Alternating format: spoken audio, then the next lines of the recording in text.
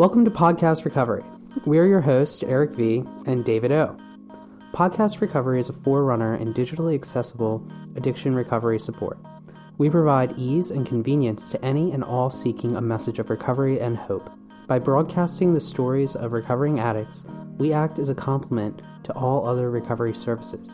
We exist to create a global foundation platform so that any addict may hear a message of strength and hope. We contribute education and awareness by highlighting the diversity in the lives of recovering addicts to show that one addict helping another truly works. Today, we are joined by my co-host, David O. How are you doing today? I'm fantastic. That's great. Where are you from, David? I'm born and raised in Columbia, Maryland. Cool.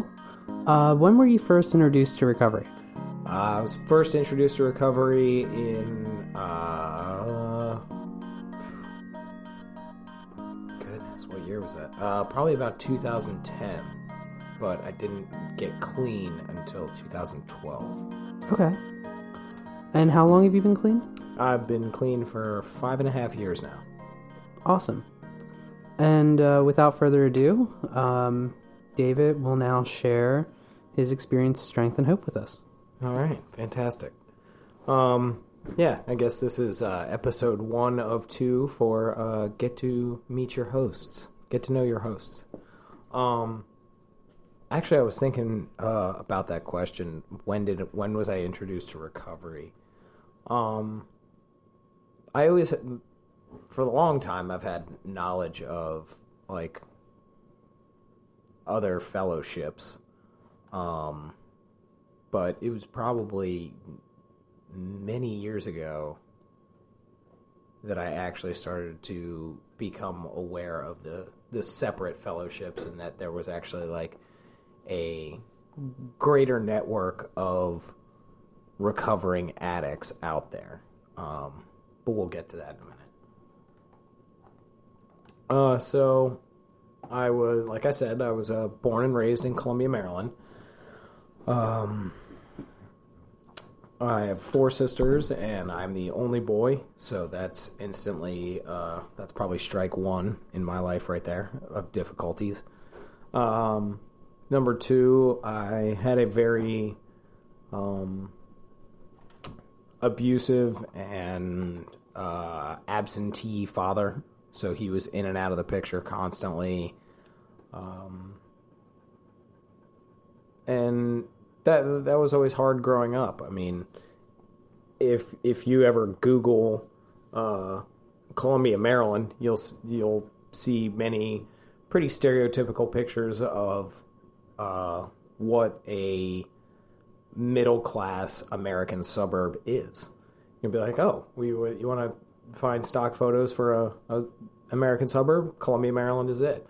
So there were all these fairly wealthy families all around me, up and down, lining every street. All my friends in elementary school had like the whole complete family. Mom and dad had good jobs. They had 1 brother, 1 sister, 2 cats, a dog, a white picket fence, all that good stuff. And I didn't have that.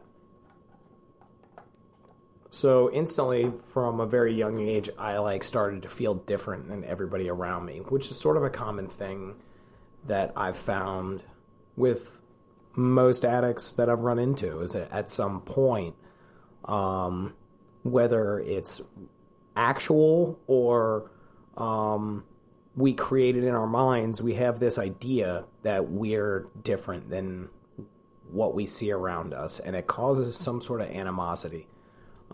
But I'll stick with me. It really did create like a rift between me and other people. Like, I thought I was different. My family was different than everybody else's. I didn't fit in, and some of my friends in elementary school even let me know that, like, because we didn't have a very organized household.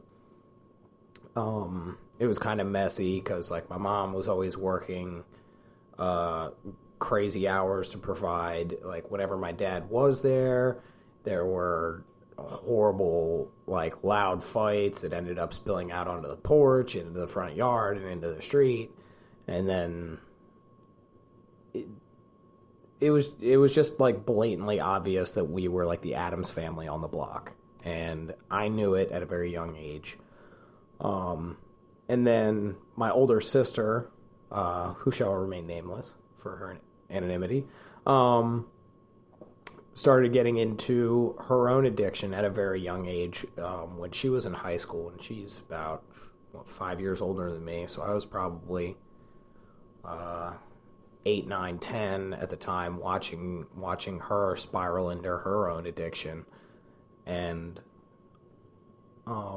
after a few years in recovery, I've really started to, like, pull a few of the layers back on my own personal onion and really see that I had addictive traits before drugs ever came into the picture. I have a huge sweet tooth. I always have. Ever since I was a little kid, I loved Cadbury eggs and chocolate and candy and just basic stuff that a little kid needs. But I would, like, army crawl into my mom's bedroom to root through her purse, or I'd steal from her change jar so I could run up to the local CVS and buy candy. So I was willing to, like, steal from my mom at a very young age to get what I want because it made me feel good. I liked candy, so I wanted as much of it as I could get. So I stole from my mom for it.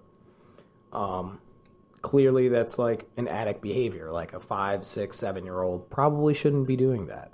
Like, they probably shouldn't feel that it's okay to steal from their parents to get something that's going to make them feel good.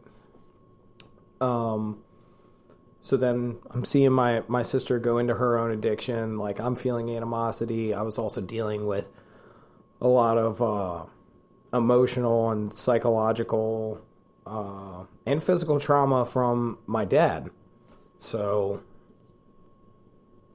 I don't know, around 11 or so, like, I started seeking stuff outside of myself to, I guess, like, to start off with, it really started as, like, an experiment. Like, oh, my mom smokes these cigarettes all the time. Let me steal some cigarettes from my mom. Because it wasn't a giant leap from change out of her purse or dollars out of her purse to buy candy to just go into the freezer and steal a pack of Carltons from her. So I started doing that. And then shortly after that, there would be, like, Malibu, chilling in the like the liquor cabinet or the pantry. So I would take her bottle of Malibu, and then instantly at, like, age 12, I guess it was like 5th, 6th grade, I'm now the cool kid who can get cigarettes and alcohol for all my friends. So now I start to feel a part of, like, those drugs, those, like, I mean, those the sneaky drugs, the nicotine and the alcohol,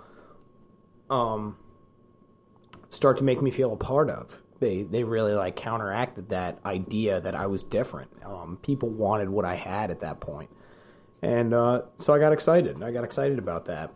And then not too long after I was the kid with alcohol and cigarettes, some of the older kids, like, that my sisters knew, because I was third in line in my family. I had 3 older sisters and 1 younger sister. So I sort of knew some of the older people around the neighborhood.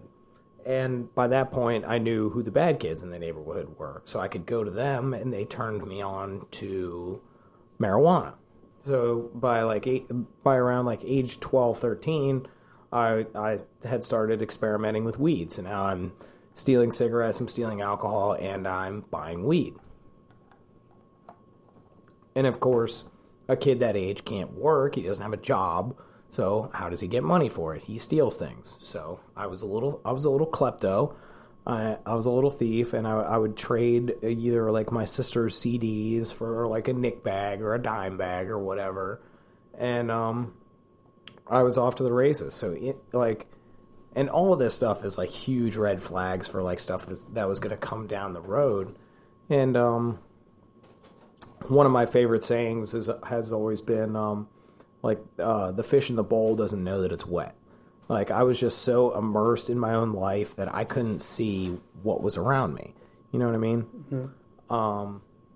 So, like, all those, like, red flags that to anybody on the outside of the fishbowl could clearly see that, like, this kid is in trouble and he needs help. Like, I knew that all those red flags were there, sort of. Like, I knew I needed help. I knew I needed guidance. And I was confused about why any of the adults in my life couldn't see it or, like, never really confronted it. Like, but, like, my mom was doing her thing. My dad was doing his thing. They, like, both did the best they can.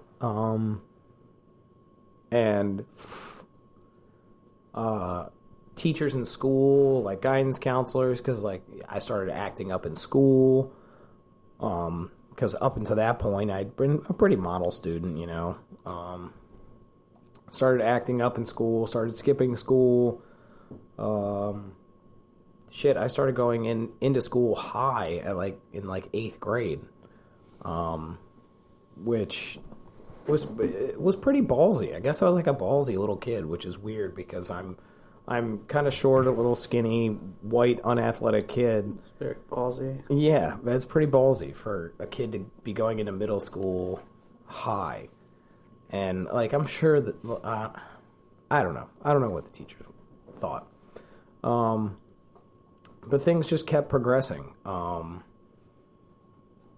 a job at, like, age 14 at the local ice rink. And even though I didn't have any bills to pay, I never managed to save $1 of that. And, like, I didn't have anybody to, like, show me, like, hey, maybe you should open up a bank account or something like this. I didn't even know if I could open up a bank account at age 14. But, like, I forged my parents' signature for the work release, like, thing that you had to get from school. And literally, that job was 100% to fuel my drug habit. Like, I was like, I'm going to do drugs with all of this money. And that's what I did. And soon it became, I'm going to start dealing drugs because then I get drugs for free. Theoretically. Theoretically, exactly. Of course, you're getting high on your own supply. And, like, you're making, like, pennies on the ounce or whatever. But, yeah, I had the grand idea that I was like, oh, okay, everybody else is going to pay for my drugs, and I'm going to get all the extras. And I don't know. I guess it works for somebody. It never really worked for me. Like, it was barely staying afloat, and I was always throwing in my own money. But somehow, like, I got out of high school, like, I graduated. Rewind a little bit. My first, like, I started getting arrested. I got arrested twice in high school. One time I was actually in a stolen car, unbeknownst to me, and I think I was 15 at the time. I didn't know the car was stolen. My friends just came and picked me up at like 1 a.m., and then we went joyriding, just smoking weed, drinking, having a good time. Then when they went to go drop me off, cops were there. It was a shit show. My parents... my mom was like, oh my God, I had no idea all this was happening. And what's crazy was I was literally arrested 50 feet from my house.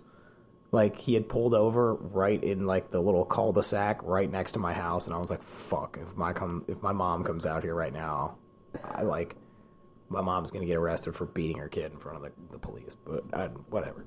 It was unbelievable. So that was probably the first time I got... introduced to some form of recovery because I had to go to court because I was in possession of an illegal substance. So I had my first possession charge when I was 15, and I was sentenced to community service and addictions counseling. Like, I had to go to a group, which I didn't like. The place across the street from the mall? Yes, yes, the place across the street from the Columbia Mall, which remained nameless. Been there. Yes, I know what you're talking about. Nice facility, nice people work there. It didn't work for me at the time because I was completely unwilling to listen. Like, I didn't think I had a problem. Like, it was just like some weed, alcohol, and some cigarettes, and I accidentally ended up in a stolen car. That's not my fault. I didn't steal the car. Anyway, so that was probably the first time I got introduced to some sort of recovery or addiction support. And I didn't take it seriously. I didn't care. I was a 15-year-old kid.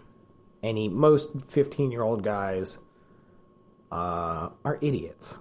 And I'm sorry if you're a 15-year-old guy listening to this. I'm not calling you an idiot, but you'll find out later in life that you're not at the best place.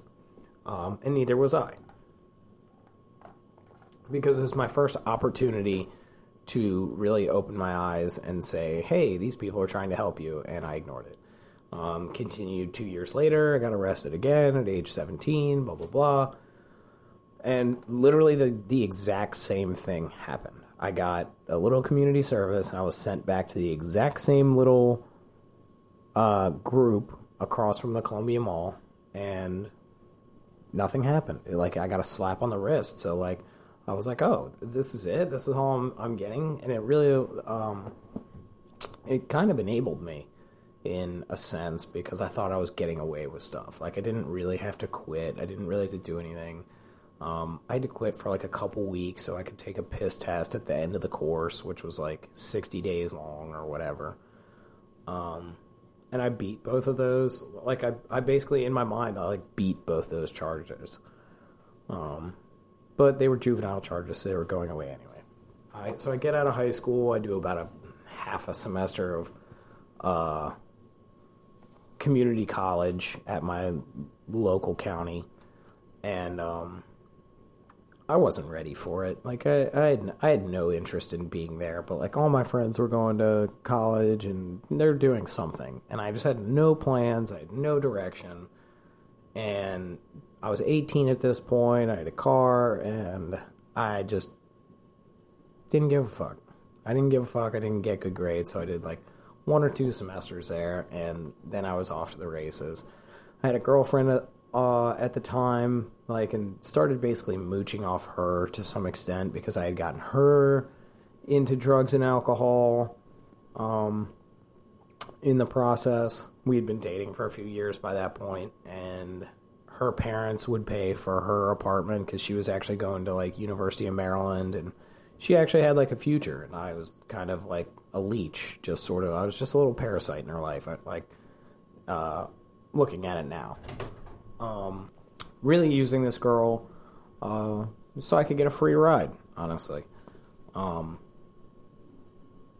feel bad about saying that because I did have feelings for her because I was with her for so long, and I knew she was a good person, and she actually went on to do good things with her life.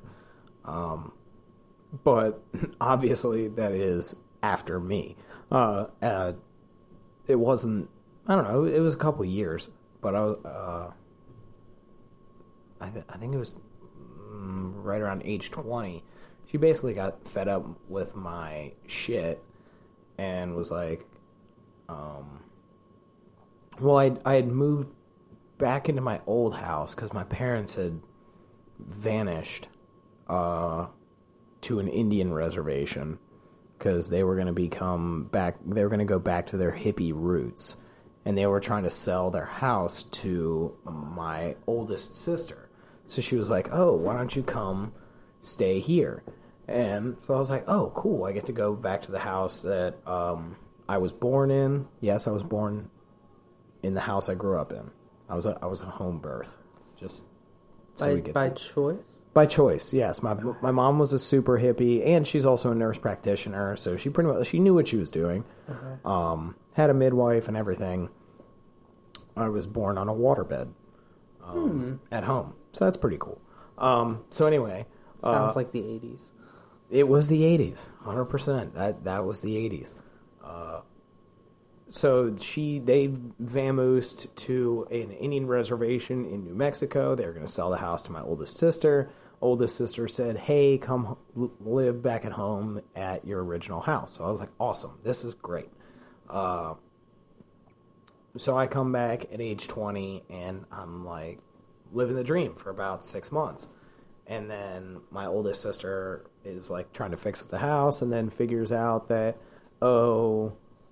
my mom hadn't paid the mortgage in X amount of time, so they're going to foreclose on the house.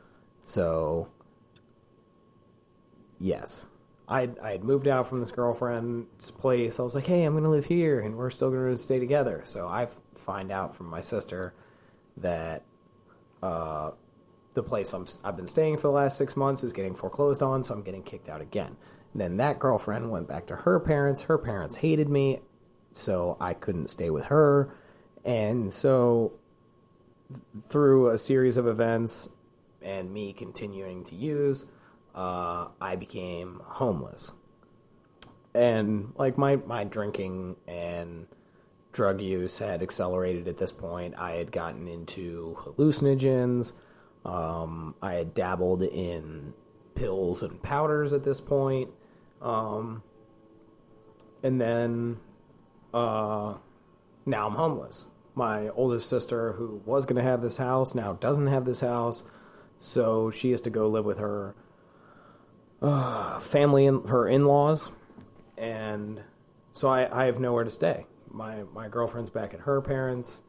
And all I have at this point is a Pontiac Vibe at age 20. So I'm living in a Pontiac Vibe. And that continued for 2 years.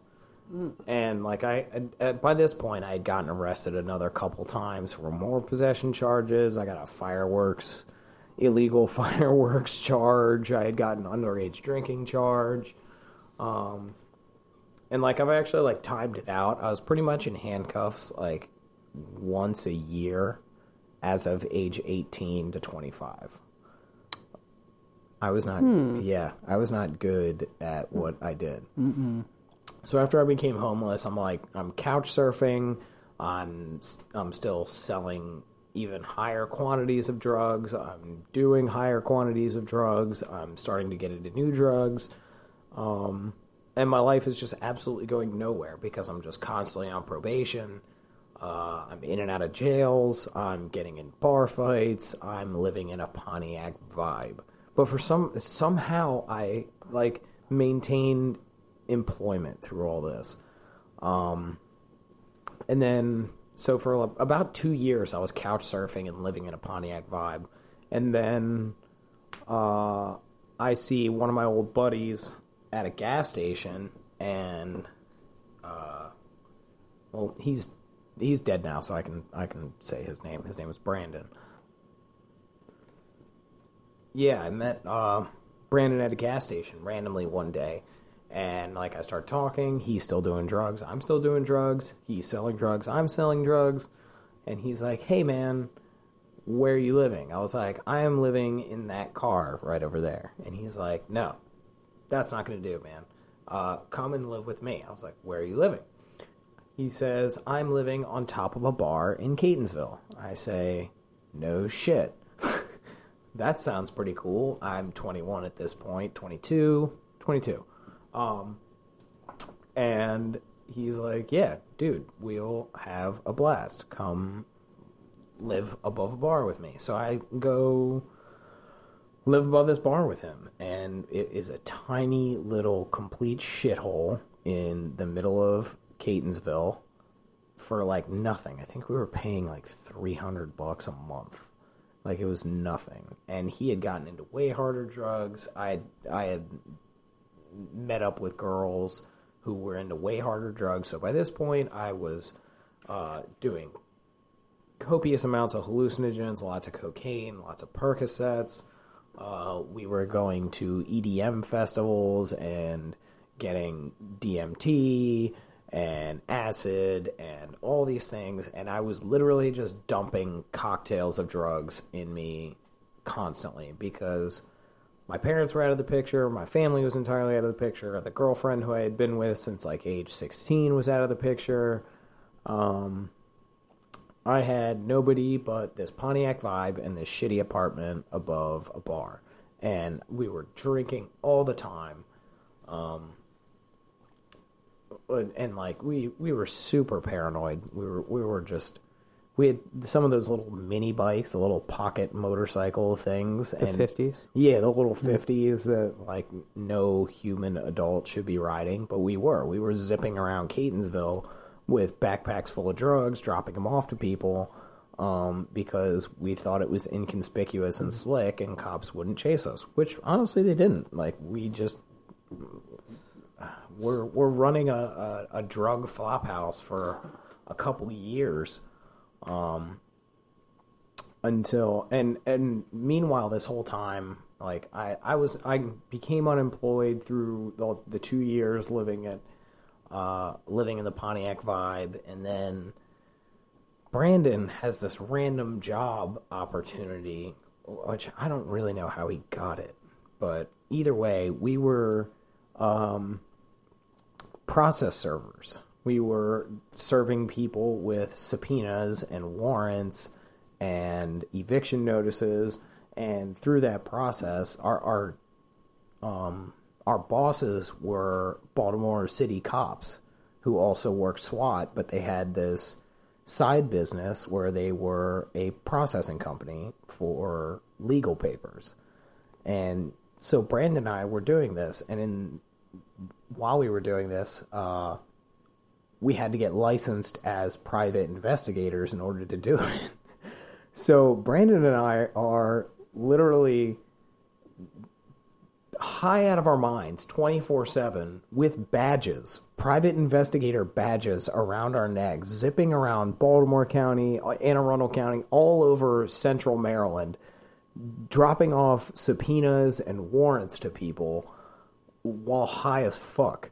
And it was terrible. Like That sounds amazing. It was amazing. Just from like a theatrical point of view. It's an amazing story to tell, and obviously I don't regret it because it's like where it got to me in the end of the story. And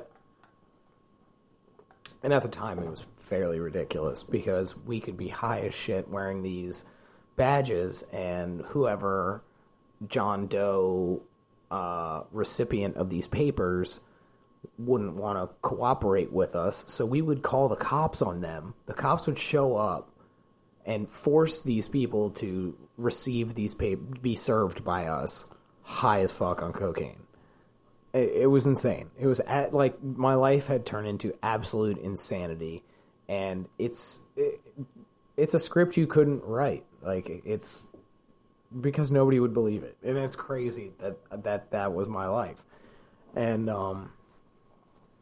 somehow, like, obviously 2.5 years of running that hard with somebody developed some sort of animosity along the way. We split, and then I'm homeless again. I meet up with a girl in Philadelphia. I'm dealing drugs up in Philadelphia.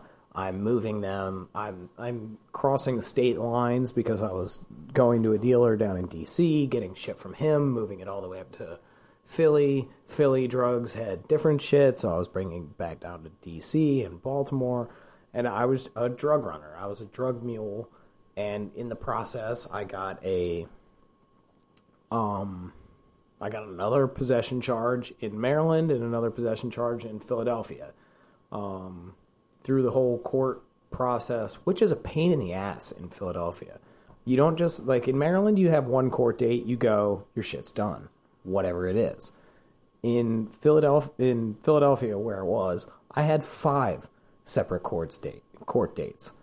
Like, the first one was just a charges reading.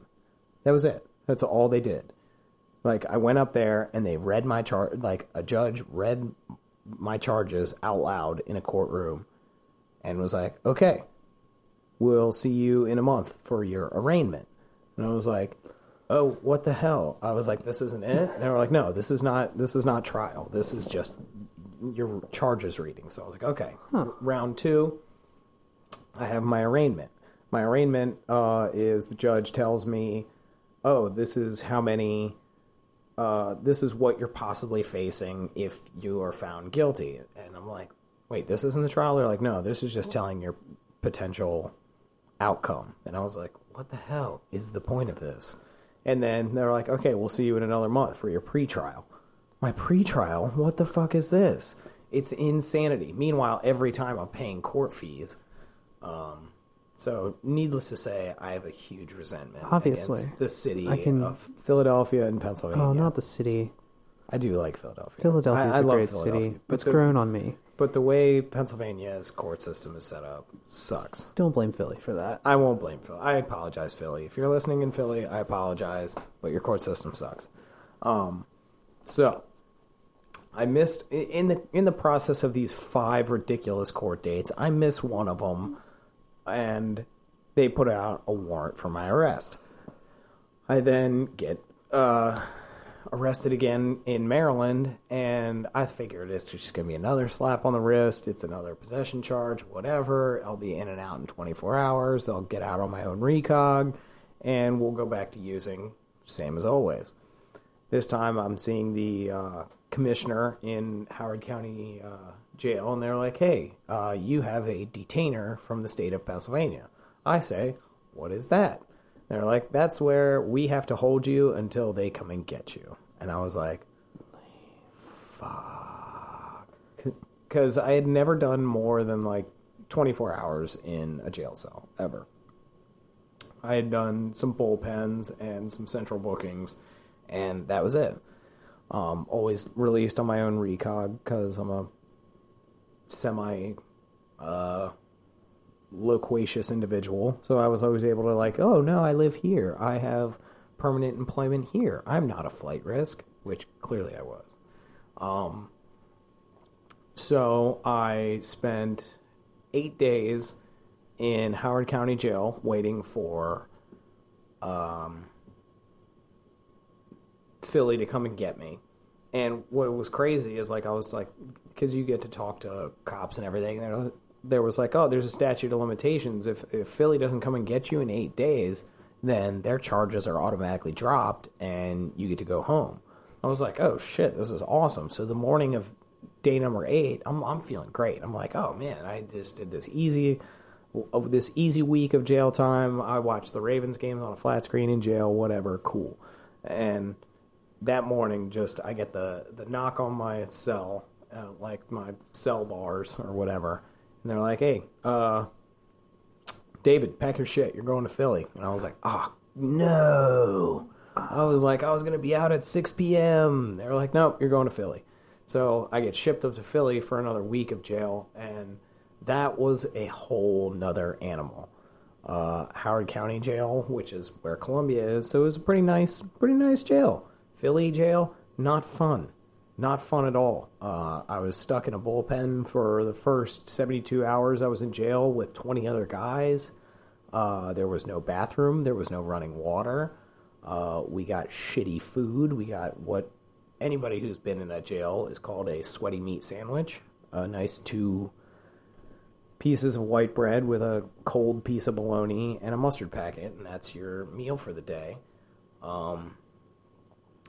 And then I finally get put on the cell block. I'm on 22 and 2.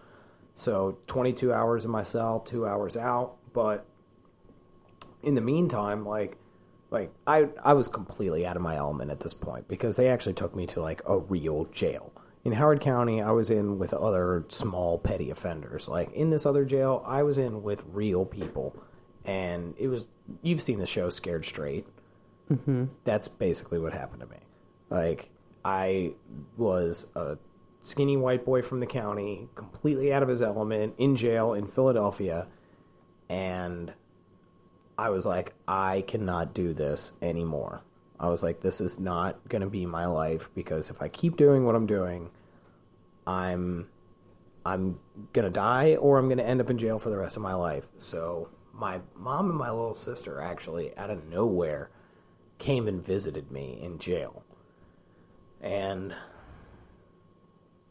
I'm wearing the jumpsuit and everything, and I get to have this really moment of clarity, a real Hollywood moment in my life, I guess you could say, where I'm standing behind the plexiglass on the phone with my mom and my little sister on the other side of the plexiglass on their phone, and I'm talking to them in jail, and I'm bawling my eyes out. I'm crying. I'm just like, I don't want to do this anymore. I need help. Please get me out of here. I don't want to do this. So I get out of there, and for some reason, my mom had come back to Maryland and is living with my little sister. They let me into their apartment, and for the first 30 days of recovery, I completely white-knuckled it. I turned over my cell phone and my car keys to my mom. Yeah, turning over my keys and my cell phone was a necessary part to the beginning of my recovery, because I knew with those tools at my disposal, I was going to do what I knew how to do, which was get drugs and continue my downward spiral in life. So I turned those things over for the first 30 days, white-knuckled it. I don't recommend that for anybody listening. I was very lonely. It was full. Luckily I had already like detoxed in jail, so didn't have too many detox symptoms. I was still having really shitty drug dreams, all that. Like, wasn't sleeping, was miserable, wasn't doing anything during the day. So I knew I had to do something productive. I knew there was work that needed to be done in order to start a new life, and not continue going to jail. So I had old using buddies who I knew had, quote-unquote, bunny ears, gotten out of the game, and because I had seen them on social media, seemingly having their shit together. So one night, I get up the idea that I was like, okay, I'm going to go to one of these meetings, one of these recovery meetings that I had been exposed to earlier in life. And so I like Googled it and figured out where I should go, when I should go, and it was like a midnight meeting on a Friday night or a Saturday night, and I go, and my friend, oddly enough, just by sheer coincidence, my old friend and using buddy from like high school and on, I think it'd be fine saying his name, my friend Brad, was there, and he like gave me a hug and was like, "Oh man, I've been really waiting to see you here." And I was like, "What the fuck did that mean?" Like I was really indignant to that statement at the time. I was like, "What do you think? You like know something about my life that I don't?" And like he had been in recovery for a while, so clearly, yes, he knew that somebody like me needed to be here. And he had like a year or so clean at that point. But probably the biggest thing that I felt when I came to that meeting, and I had my mom drive me to that meeting, and like I was a wreck. I was a complete wreck. I don't remember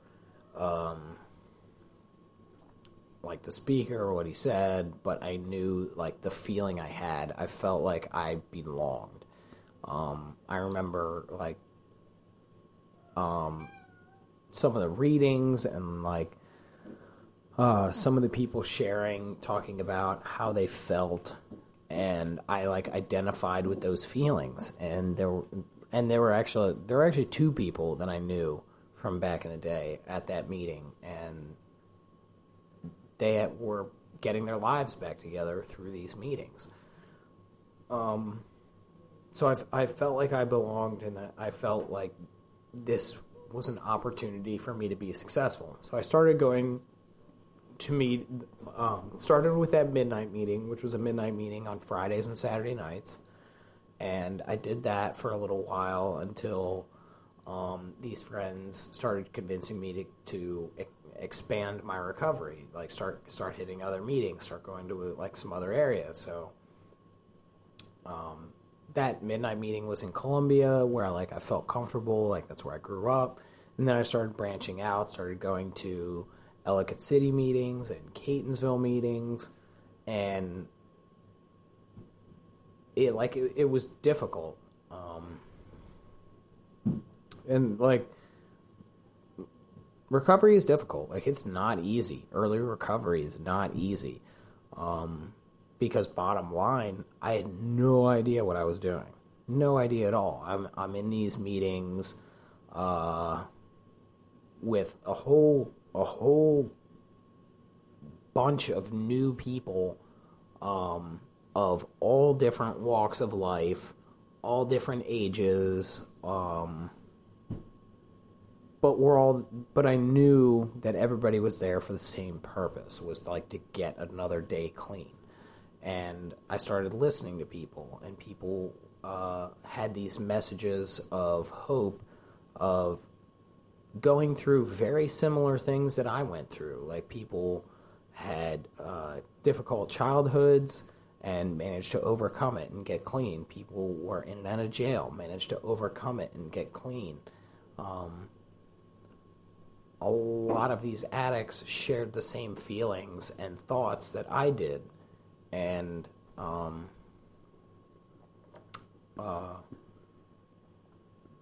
it was really like refreshing, because I had, from age 11 to 25, I had been running on this me against the world mentality, and like nobody thought like me, nobody like has been what I've been through, and like that constantly like pushed me away from people who were trying to help me and counselors that I kept having to go to through the courts.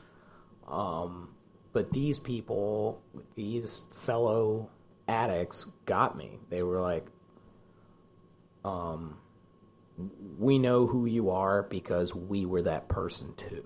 And it was simultaneously scary and reassuring that, like, I've always kind of equated it to like standing in a line for a roller coaster, and you see a little 9-year-old girl who's like so super excited for this roller coaster, and you see her get on the roller coaster and get off, and she was so jazzed about it.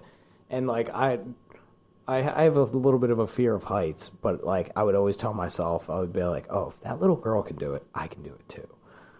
And it was kind of like that, like coming into recovery. I was like, well, if that person can do it, I can do it too. And that was really, it was inspiring to see all these people live a new way of life. And a lot of these people had way worse stories than I did. A lot of these people grew up in way worse neighborhoods than I did, or spent more time in jail than I did.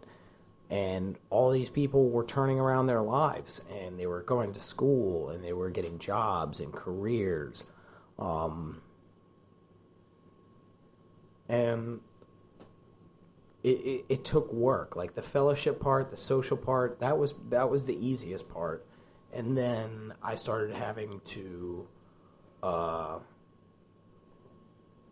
really start to do work on myself, because without drugs, I was still the same asshole. Like in early recovery, I was still an asshole. Like I was really opinionated. I didn't. I was still a rough around the edges kind of person.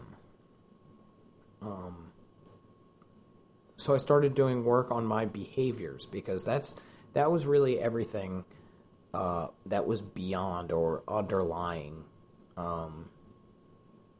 my addiction, was the behaviors and the thoughts and the feelings. So I totally lost my train of thought for a second.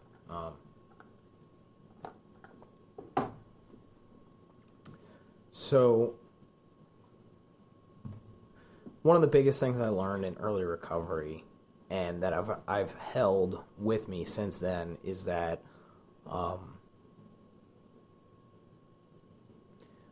I have a David problem, and drugs are just a symptom of that. For the longest time, I was running off the idea that, oh, I just had the drug problem. Like, I just have this drug problem or this alcohol problem. And it really wasn't the case. Like, I really have a David problem. I have a disconnect between my emotions and my thoughts and my actions that causes me to act out in ways where I want what I want when I want it. And that's how my addiction manifests itself into my life. Because I won't like the way I'm feeling, so I'll get an idea, and then it'll immediately lead to my actions. But that is so far beyond just drug use. Now, it's hard to really quantify it into words. I was born this way. Like I came off the assembly line with a crossed wire, and it caused me to go down the path I went. Like I don't blame my parents. I don't blame the schools. I don't blame this or that. Like, I was responsible for everything that I did throughout my addiction. And now I was responsible for doing the work to clean up the wreckage of my past. So I was hitting meetings constantly. Early in recovery, I signed up for culinary school. I was going to school every day. Managed to graduate that top of my class with a 4.0, which I had never done before.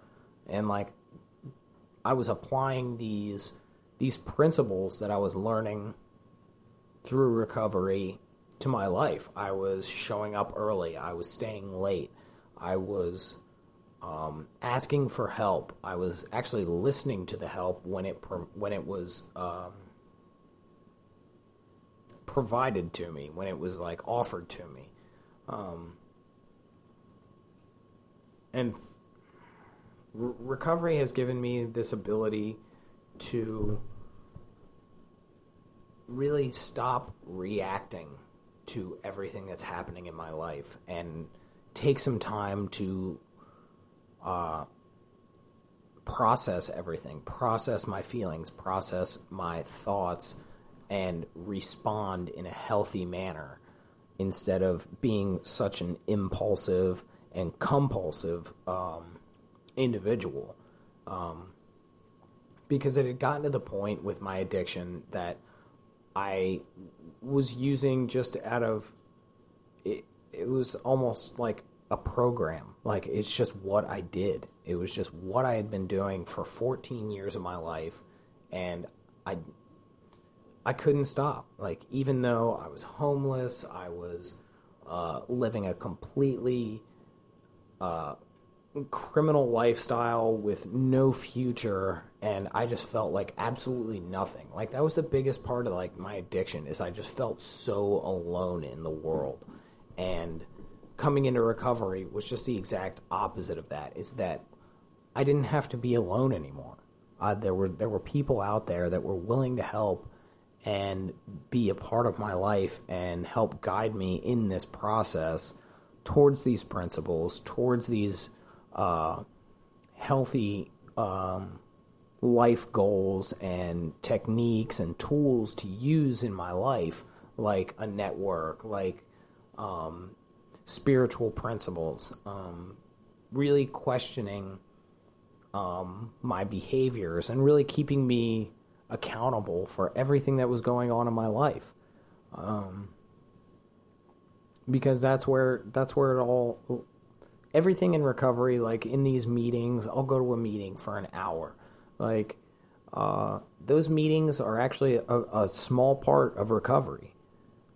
My recovery, for the majority of it, is outside of these meetings. The majority of my life is outside of meetings. Like, these meetings are great. Having a sponsor is great. But if I'm not being held accountable, first of all, with myself, like being vigilant of my own thinking, my own behaviors, and if I don't have a network of people to keep me accountable, then it's easy to slip back into those really like dark thinking, dark feeling ways of life that ultimately always led to drugs. And early in recovery, it was difficult, but as time has gone by, that thinking of loneliness and basically never being good enough, or I was different than everybody else, started to change. And like, I found a family in recovery. I've found friends that I never really probably would have talked to in active addiction. Like, a lot of these people were probably not very nice people, and I was probably not a very nice person. I mean, I know I was not a nice person through addiction, but I gave myself the chance to learn and remain teachable. Like, that's the biggest thing, is really just having an open-minded approach to recovery and just letting myself get changed by others. Because that is completely the opposite of my addiction. In my addiction, I wasn't willing to be changed by anybody. Nobody's opinion was going to matter to me. Nobody's life was going to matter to me. I was going to do what I was going to do, and fuck you if you were in my way. And your opinion just didn't matter. And now so many people's lives and opinions matter, because I know that in recovery, all these people, for the most part, have my best interests at heart. And I've just taken it a day at a time, giving myself the opportunity to learn from every day. Really take something out of every day and move forward instead of dwelling on a lot of the stuff in my past. I've gotten to look at a lot of my painful moments in life and what was my part in them, how did it affect me, and how I can grow from it, and not really like hold on to those resentments or really negative aspects of my life, that like all that baggage, I really carried it for a long time. And coming into recovery, I got to let go of some of that baggage and leave it in the past, because I can't change it, but I can grow from it. And I've started to become a service to others. Like, I started being that voice for other people. I've gotten to do stuff like this, like be part of a voice of hope and experience for other addicts, to show that no matter what, you can recover, and no matter what you've been through, there's always a chance to redeem yourself and become a different person if you're willing to do the work. And for the first time in my life, like through recovery, I'm willing to do the work, and the work is just the dividends that it's paying are unbelievable. Like, I have a stable life, I have stable relationships, I have stable friendships, I've been employed for over 5 years straight, I've graduated from a college, and it's just amazing what recovery has afforded me. Just being able to take people's suggestions and really allow a program or principles to implement a new way of life for me. And that's like it. It's hard to quantify like where like the sky is the limit, in my opinion. As long as I'm willing to do the work and stay vigilant on my behaviors, and really just stay open-minded in this process and let life be life, and live life on life's terms, and not necessarily think that everything is happening to me, because not everything is happening to me. A lot of things are just happening around me. The things in life aren't going to get better. I'm going to lose relationships. People are going to die. Pets are going to die. All those things, the life and life term things are going to happen. And they're not going to get better. They're not going to change. All I can do is learn to get better with those things, to change with those things. And no matter what, like there's no reason to pick up a drink or a drug. Like none of those things ever helped me before. They didn't help me get through any of those feelings, any of those hardships, any of those difficulties in life. Drugs and alcohol never helped. All they ever did was make things worse. And it took a lot of work and a lot of time looking at that stuff, reflecting, digging in, and really scraping out those old wounds and getting out that old dead tissue that I'd been just letting fester and linger for years upon years, to really start healing and growing and becoming a new person. And if I have any advice for anybody who's like out there, it's really start investing in yourself. Like we invested in drugs and alcohol for so long and not investing in ourselves that once you start doing that, you just don't know like where it's going to take you and like what you're capable of through a process of like just saying, oh God, this is going to sound so cliche, just saying no to drugs. I'm so mad I just said that. Oh God, that was gross. That literally just pulled dare just channeled through me. But honestly, that it's the case. Just like not seeing drugs and alcohol as an option, because it's not an option anymore. It's not an option in my life because it's a dead end. And it's just gonna lead down that rabbit hole to nothing. And like I'm tired. I'm not gonna dig that hole anymore. And yeah, I guess that's all I got. I hope I said something worthwhile. All right. So, a few follow-up questions. Yes. So you mentioned that you grew up with 4 sisters, and your parents, you made your mother sounded somewhat like a hippie flower child, and 100%. You said your father was absent much of the time. Mm-hmm. Now, do you believe that this upbringing was a possible, jumpstart into behaviors and addiction in the future? Definitely. 100%.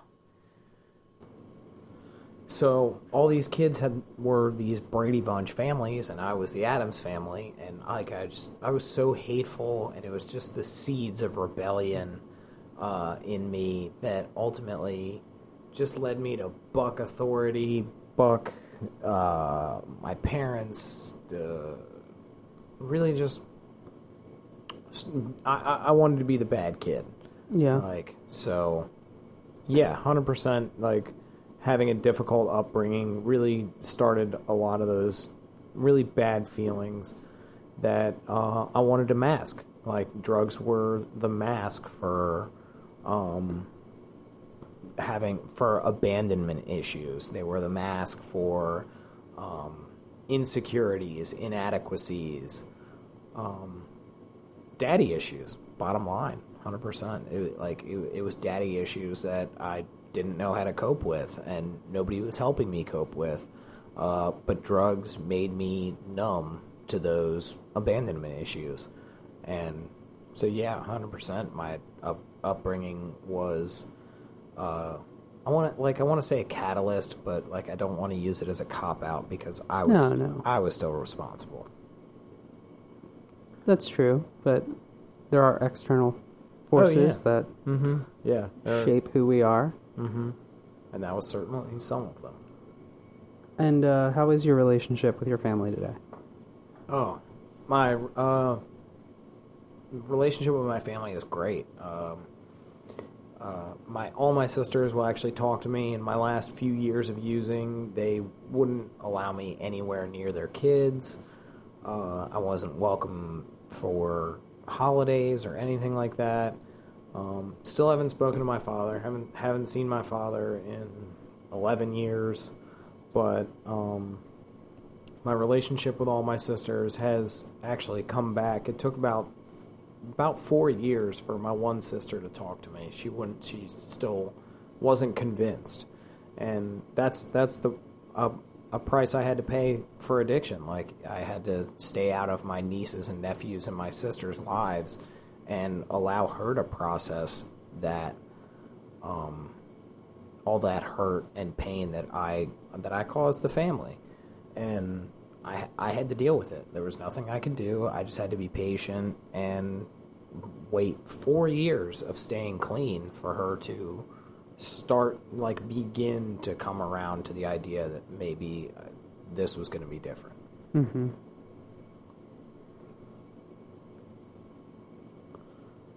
We'll save that question for last.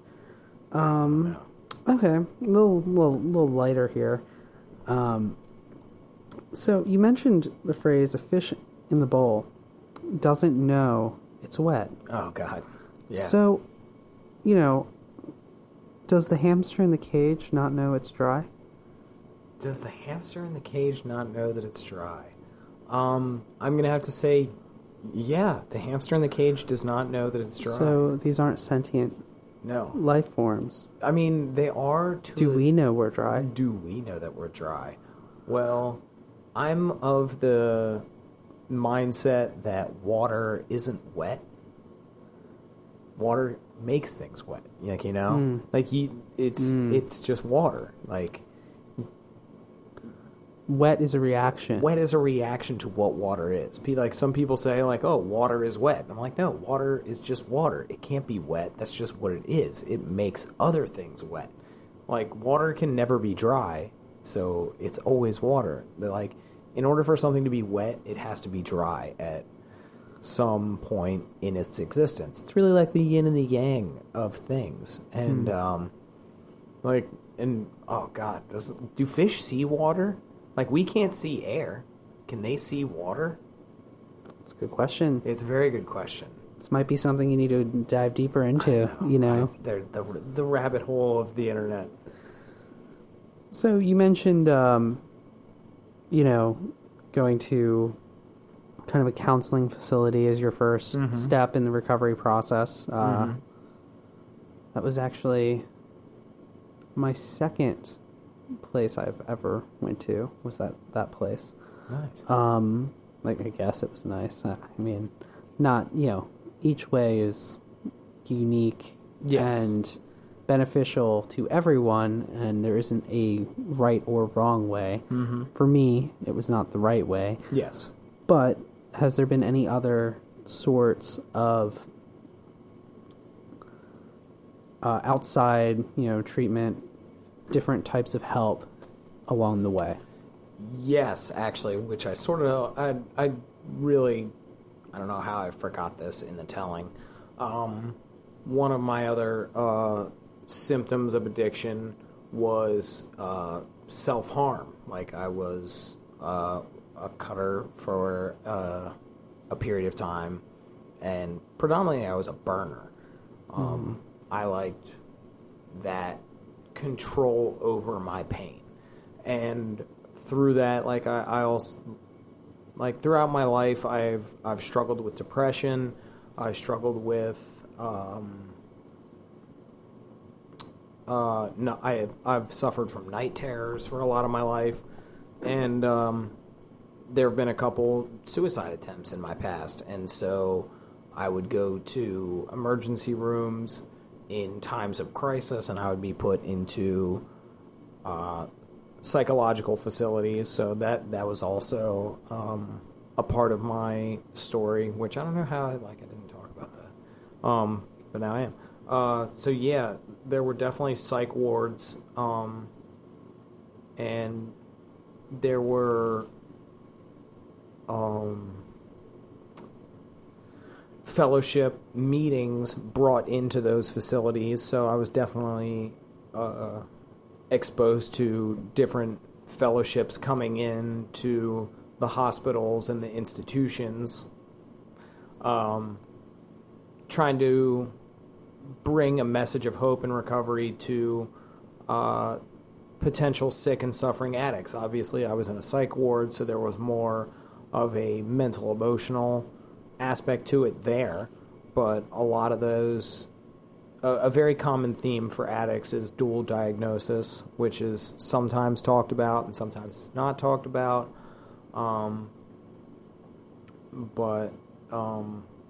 Like I said, like I talked a lot about the psychosocial aspect to recovery. Like, it's very emotional based, it's very psychologically based. So naturally, like, depression and drugs tend to go hand in hand. Some people need to be medicated, and a lot of us take it upon ourselves to self-medicate for a long time, and it really tends to compound the issue, the problem, and it never helped me. So, yeah. Okay. What was the main addiction that manifested itself upon entering recovery? The other symptoms of addiction. Just the main one. Main one? What really? Probably sex. Sex? Okay. Sex was probably number one. Certainly, like, I've dabbled in all of them. Definitely the retail therapy, 100%. Like, nicotine, caffeine. Nicotine and caffeine. Oh yeah, Red Bulls, cigarettes. Like, at one point, first year. Oh yeah, first year I was smoking probably 2 packs a day, drinking at least 24 ounces of Red Bull a day. Just 24. At least, plus coffee and all these other things.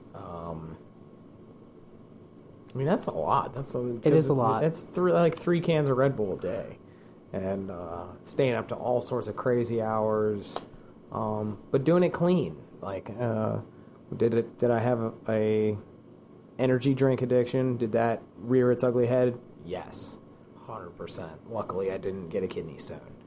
But yeah, sex was a huge part of it, because I wanted to feel different. Like, I still wanted that high. I wanted those chemicals in my brain, that norepinephrine, the adrenaline, the dopamine, the serotonin. I still craved those things in my brain.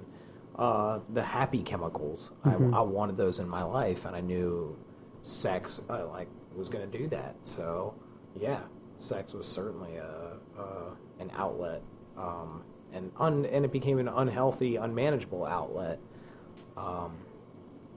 in my life. So yes, sex, retail, gambling,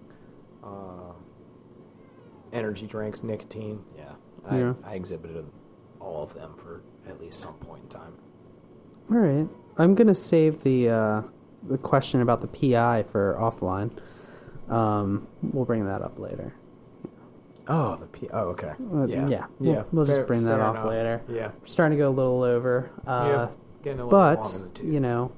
I'm seeing that you're wearing a Breakfast Club shirt today. Oh, God, yes. This is my last question. All right.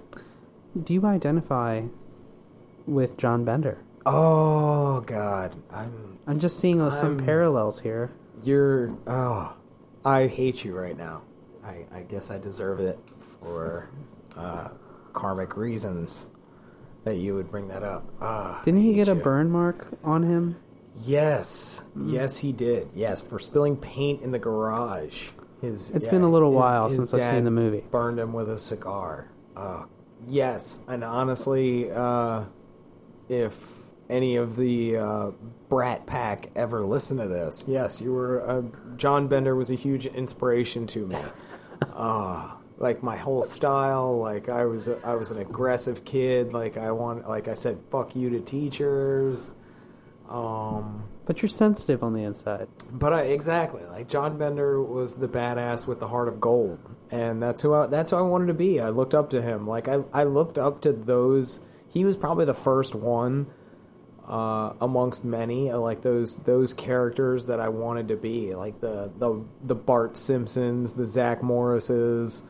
Zach Morris was a dick. He was a dick. Yeah, Zach Morris is trash. Yeah, we all know trash that. human. Trash human. But like occasionally he was like the heart of gold guy. Was he? Occasionally he was. he? Bart Simpson certainly was. John Bender was. Like Zach Morris is very questionable. Okay. I've read an article recently. Like, I don't know. Changed my opinion about Saved by the Bell. Fair enough. Totally changed my opinion. Fair enough.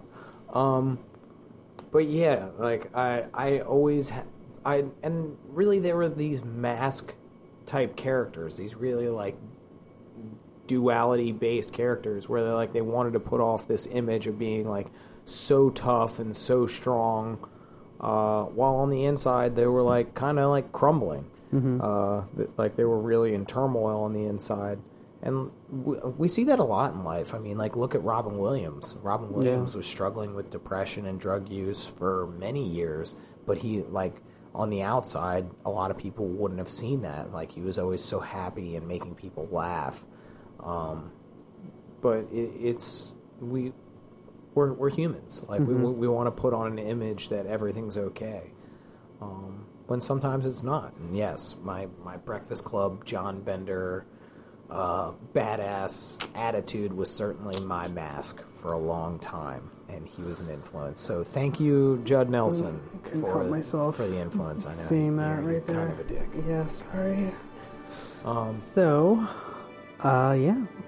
think that brings us to the end. Yeah, it's been a pleasure and an honor. Yeah. Everybody, stay clean out there. Thanks for listening. We would like to thank David for sharing his experience, strength, and hope today.